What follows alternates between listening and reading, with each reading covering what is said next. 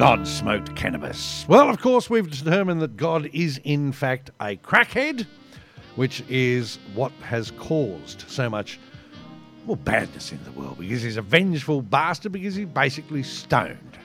Wouldn't he have hijacked one of the letters of the alphabet as his name, rather to have it like a single name? Because, like in things like number plates. Right.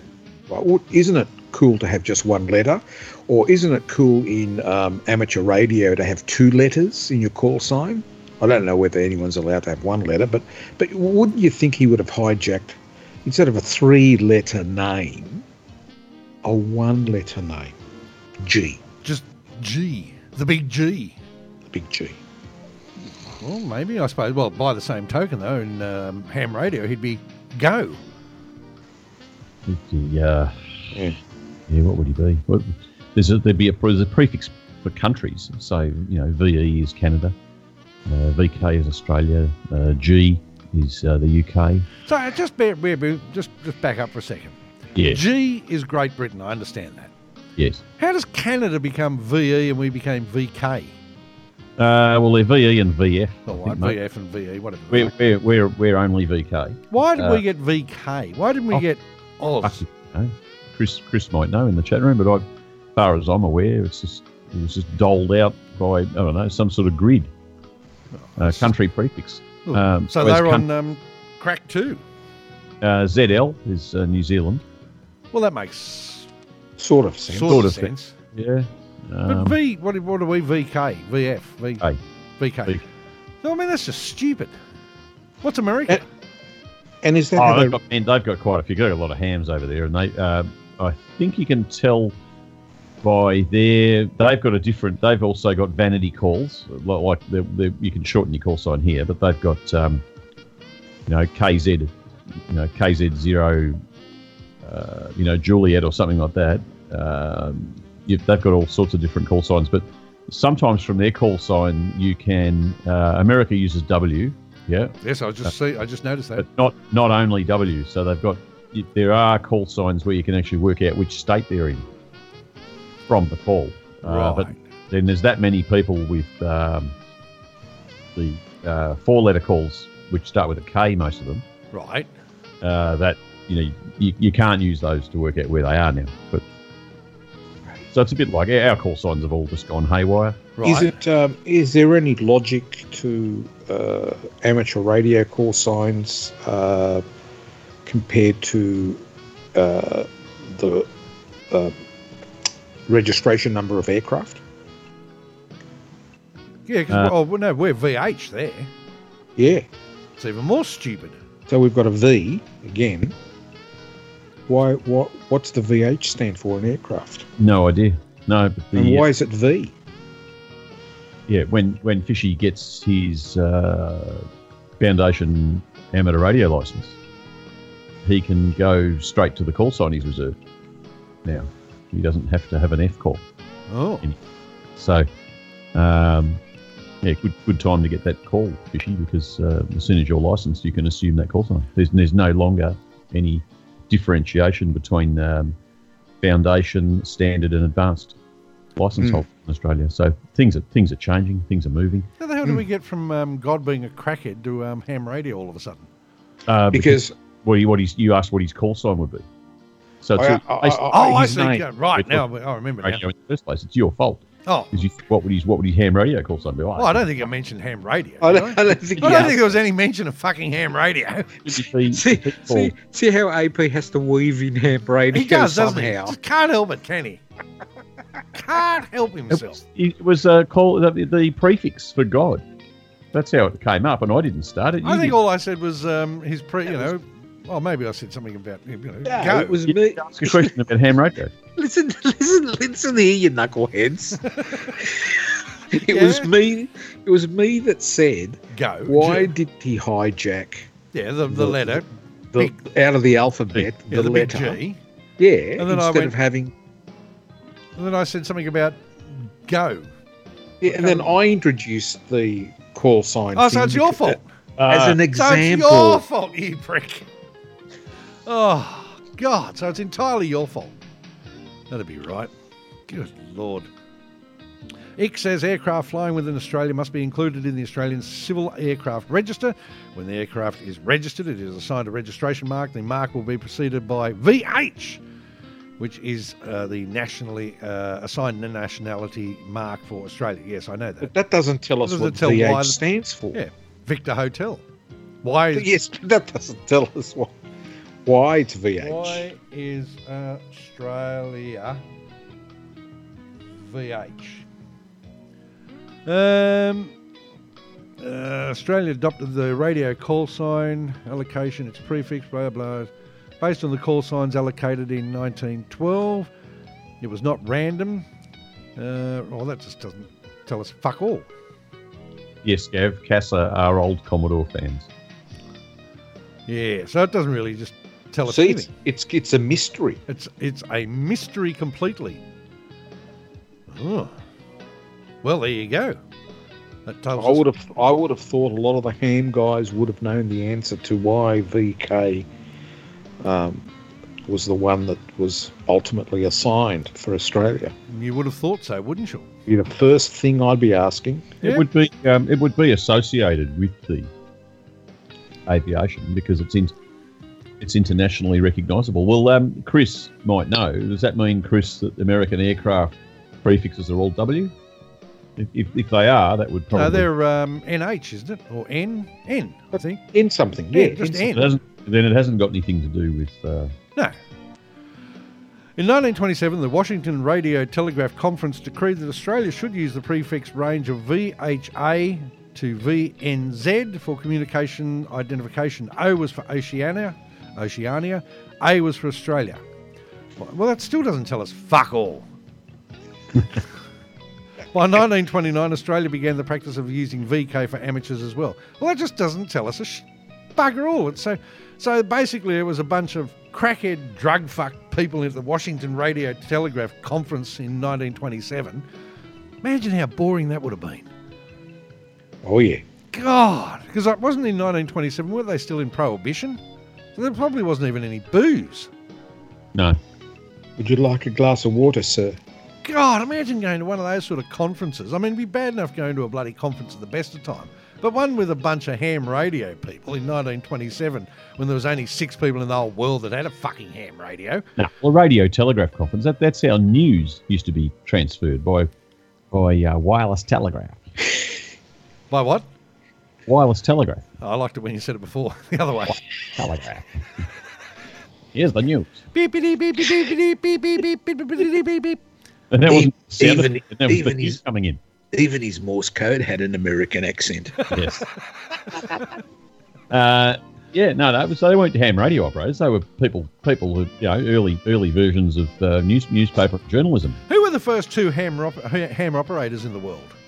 Oh, I don't Let's know. see who knows that.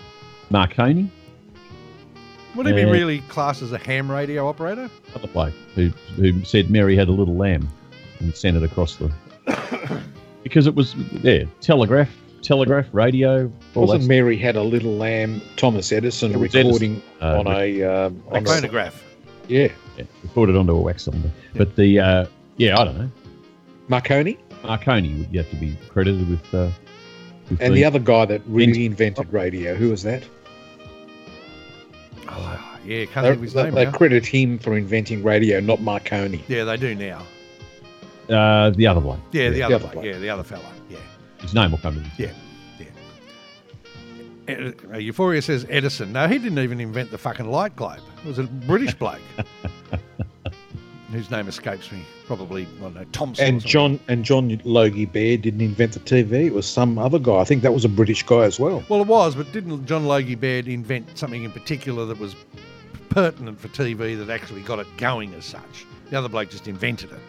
Mm. He invented, being able to sit at home and watch porn. Anyway. So there you go, boys and girls. How fascinatingly interesting is that on Nail Up Day? Because it's all part and parcel of the concept of the Lord God Almighty being a crackhead, because he invented everything. Remember that. Even VK and radio and everything. So, most interesting. Most interesting. Hey, boo-boo. Now, Euphoria posted, and I don't really know why, earlier on in the chat room, the thing from Life of Brian. Yes. About the graffiti scene when the Centurion came up behind him, and it's a lot of Roman Latin talk. And because we've got nothing else to do, I thought we might play it. Yeah, why not? Yeah.